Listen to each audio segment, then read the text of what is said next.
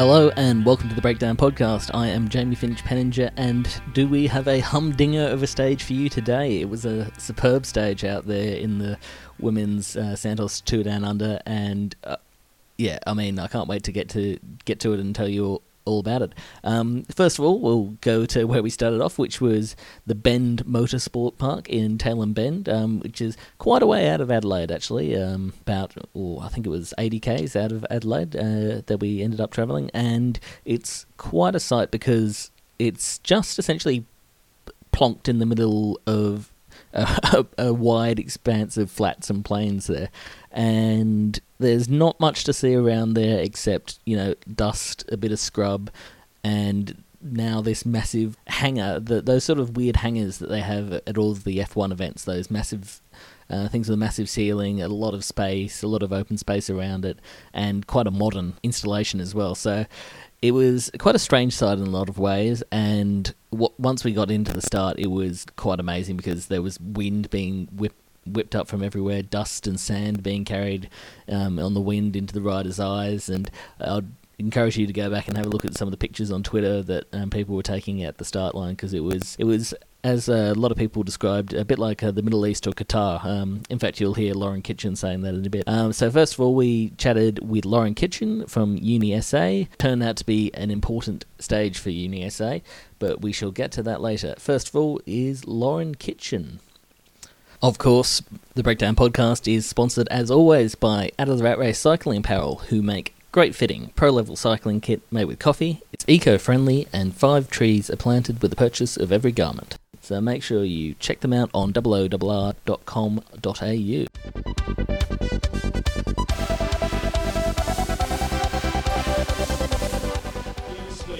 Okay, here with Lauren Kitchen at the start of Stage 3 of the Santos Women's Tour. Lauren, it's a bit like the Middle East or something at the moment. Dust blowing in our faces. How do you see the stage playing out?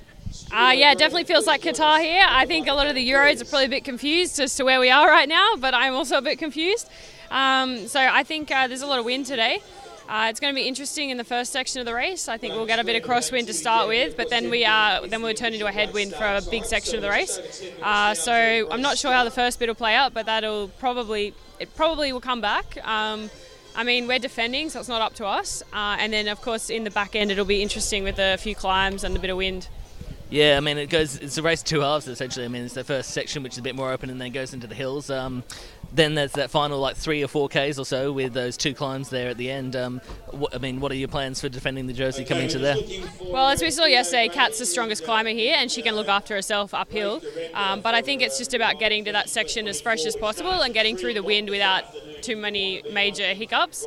And I think we've really bonded super well as a team, and I think that's our biggest strength. And I think a lot of other teams didn't quite expect that with the calibre of riders we've put together for UniSA. But we are racing really well together, and we're just feeding off each other. So we can't wait to defend today. It must be nice to race in Australia with a natural team beside you. A bit different from the past, and you get to stick it to the Mitchell and Scott girls a bit. Yeah, it's definitely unreal. Yeah, that's definitely a motivator. Of course, we love a great duel. So at the moment, we've got a great duel between UniSA Australia and Michelin, and hopefully we can come out on top.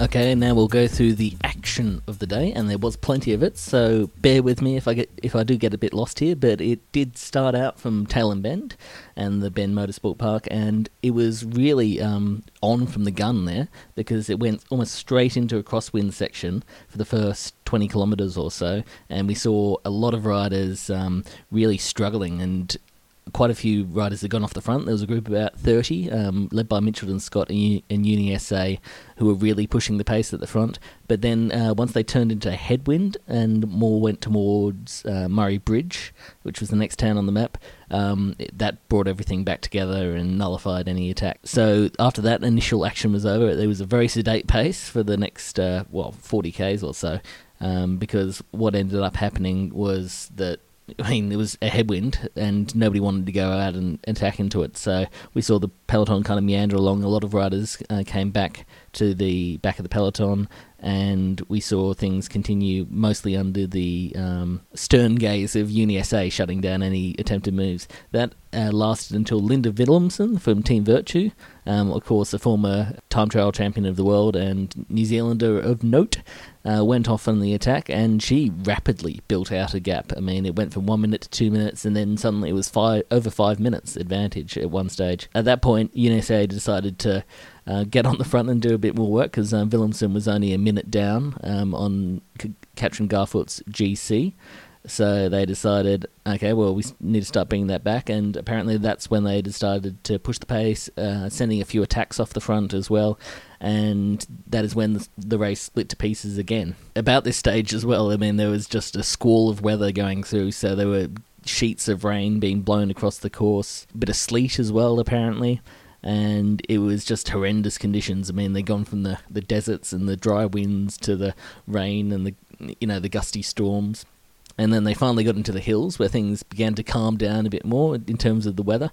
There was still some wind, but with the vegetation around and more towns and a bit more urban area, it didn't have quite the same effect as it had previously on the flat.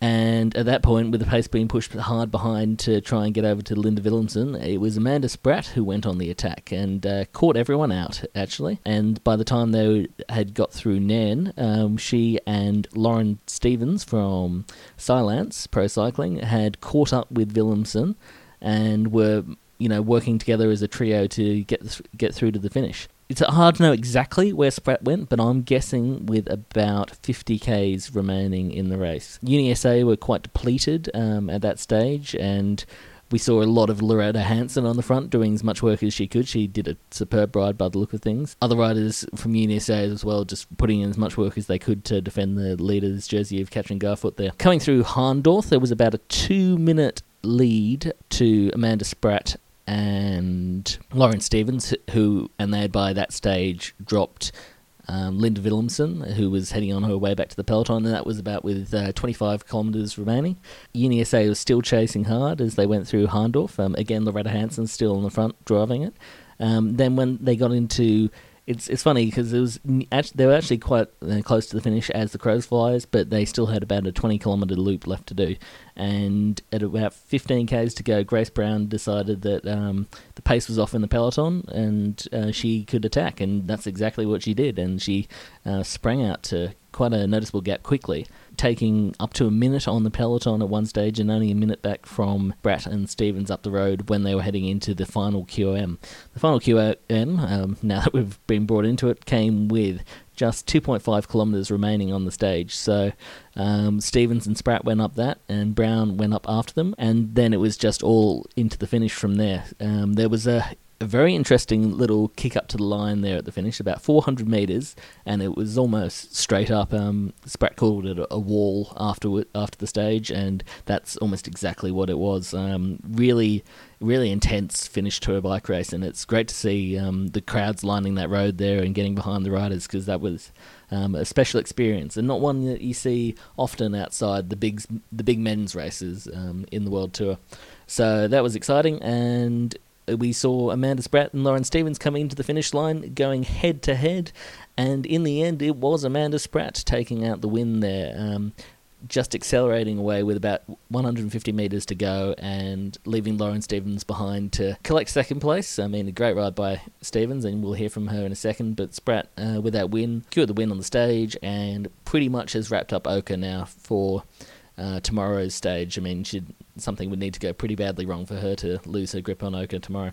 So congratulations to Amanda Spratt and Mitchell and Scott, and you'll hear some interviews from them now, basically going through the stage and describing their experiences, because it was a really impressive stage for a lot of people. So first up, we shall have Grace Brown from Holden Team Gusto, then we shall have Lawrence Stevens from Cylance, and Amanda Spratt will be last from Mitchell and Scott, of course.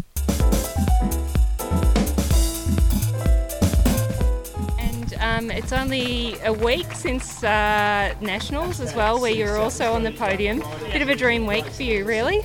Yeah, it's jam-packed with results this week, so I don't know where it goes from here, but it's exciting. What is it after having a fairly tough run as a team and losing some riders early to be able to pull off this result?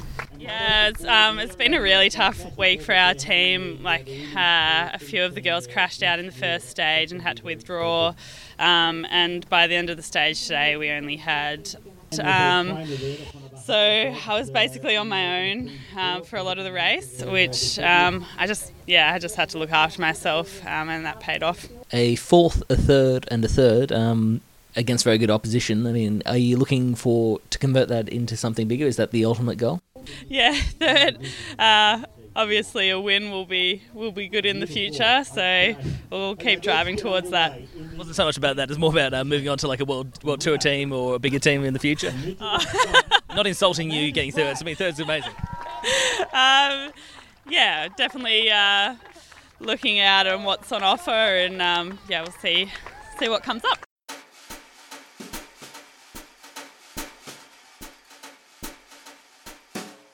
Lauren, it's been a great start to the year for you. I mean, you've come here with some really good climbing form, it looks like.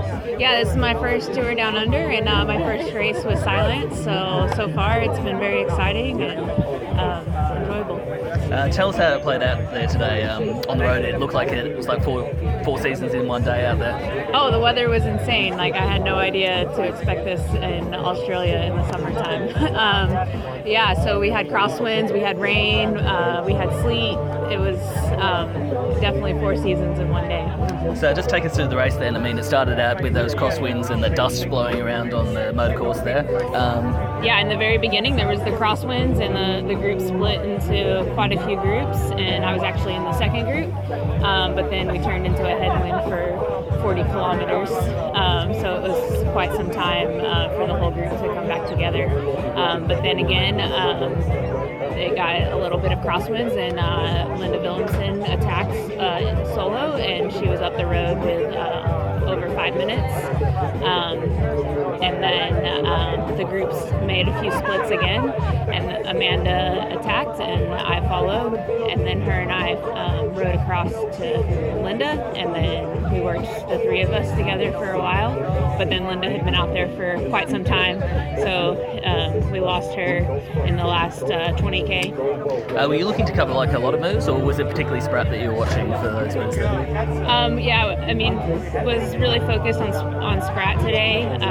My form, coming from America, is not quite on the same as the Aussies, so I have to kind of lay a little low and pick my battles. And it looked like Amanda was doing quite a bit of work out there in the break. I mean, she had the most to gain, but were you cooperating with that as well? Yeah, she definitely had the most to gain, but I was cooperating quite a bit with her, and we worked well together. And coming into the final there, I mean, there's that climb with a few Ks to go, and then that final wall. I mean, just describe the dynamics of that. Yeah, the wall was quite a bit steeper than I anticipated. I actually came out and saw it this morning, but riding it was much steeper.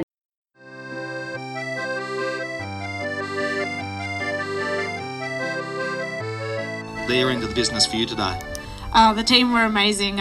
We started off, it was really windy. We could see the sand moving across the course out at the motorsport. We knew it was going to be a hectic start, and it was. We put it in the gutter straight away, and the first hour was pretty painful in that respect. And the main aim today was to, isolate, be a little bit mean to Kat Garfoot. We knew she was a quality bike rider, and we really wanted to use our numbers. And the team were amazing. We had Annemiek and Lucy, our big 2 GC riders as well. They were up in a break, and that really forced Kat to move. And I was just sitting pretty on her wheel watching her chase. And as soon as we caught that group, I was able to attack off that. I tell you what, Linda Willemsen launched out with an attack very early on the bike race, and I think she got out to well over 5 minutes at one stage there. Were you or the team worried at that stage at all? I must admit I was a little bit stressed. Thankfully I have one of the most experienced bike riders, Annemiek van Vleuten, as a teammate, and she we had a few words, and she actually really calmed me down, and she made the call that, look, it's not our job. We let UniSA panic more than we should, and lucky I could trust her, and it all unfolded really well. Fantastic. Silence came forward, joined you up the front of the bike race. 3 riders got together and they put the pressure on. What happened after that? Yeah, that's right. I had Lauren Stevens along for company, and she was working really well with me. She's a class bike rider. I've had a few battles with her in Europe on similar sort of terrain to this, actually, so I know that she's a really strong rider. We got across to Linda, but she was pretty tired from her big effort all day, and after that it was just Lauren and I. She started sitting on with about 5 or 6 kilometres to go, so I was just trying to still keep the pressure on but save a little bit, because I did know how brutal that final climb was, and I wanted to have something a little bit left to try and grovel my way up there. But it's probably the most, actually I'm confident it is the most painful 500 metres of my life. The second hill climb finish in the Tour's history, an impressive effort to come up there. Let's talk through the crowd support now. You turn that left-hand corner, you were hard on the gas into that climb. There are a few people up on the hill to cheer for you. What do you think about the crowd support this year? Oh, it's amazing.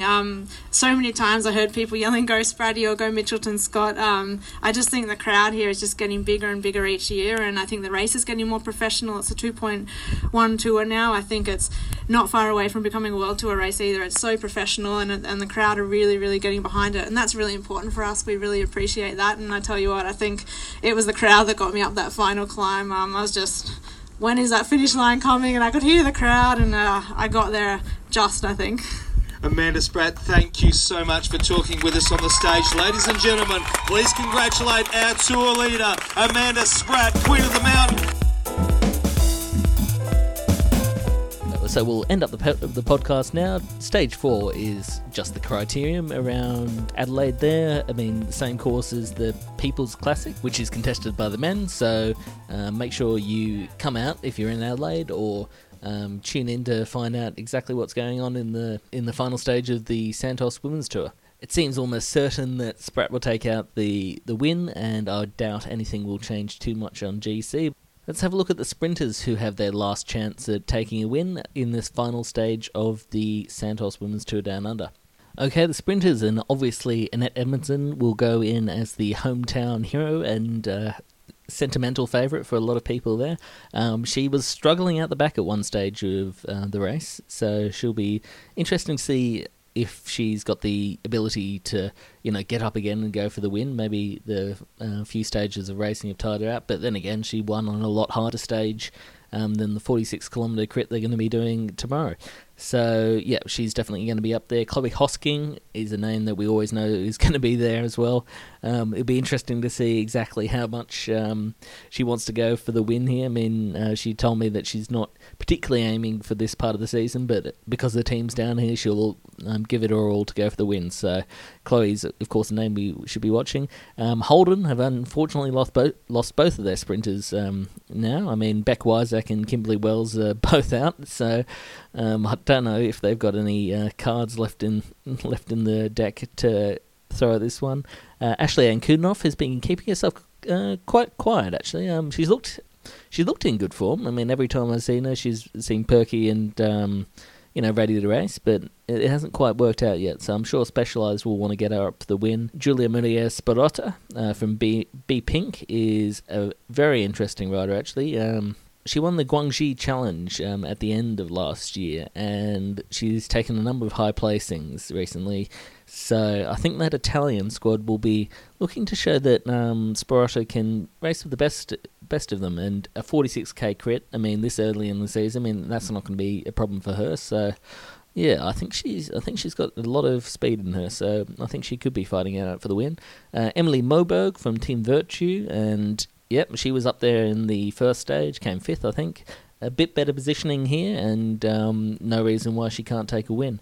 Georgia Bronzini, of course, 2-time world champion. She's going to be somewhere around, and Silence actually have a very good lead-out team for her so far, so interesting to see how they gel together. I don't know who to go for the win. I'm going to pick an outsider here and go Sparota. Yeah, I think she's looked incredibly fast the few times I've seen her, and I don't think that even this early in the season that 46Ks will be too hard for her. So keep an eye out for her. If you want to pick a real dark horse, though, go for Georgia Whitehouse, who is an amazing talent on the local scene. I mean, we saw her last year in races like Two of King Valley and Battle Recharge, where at times it seemed like she would just explode the peloton with her immense power and strength.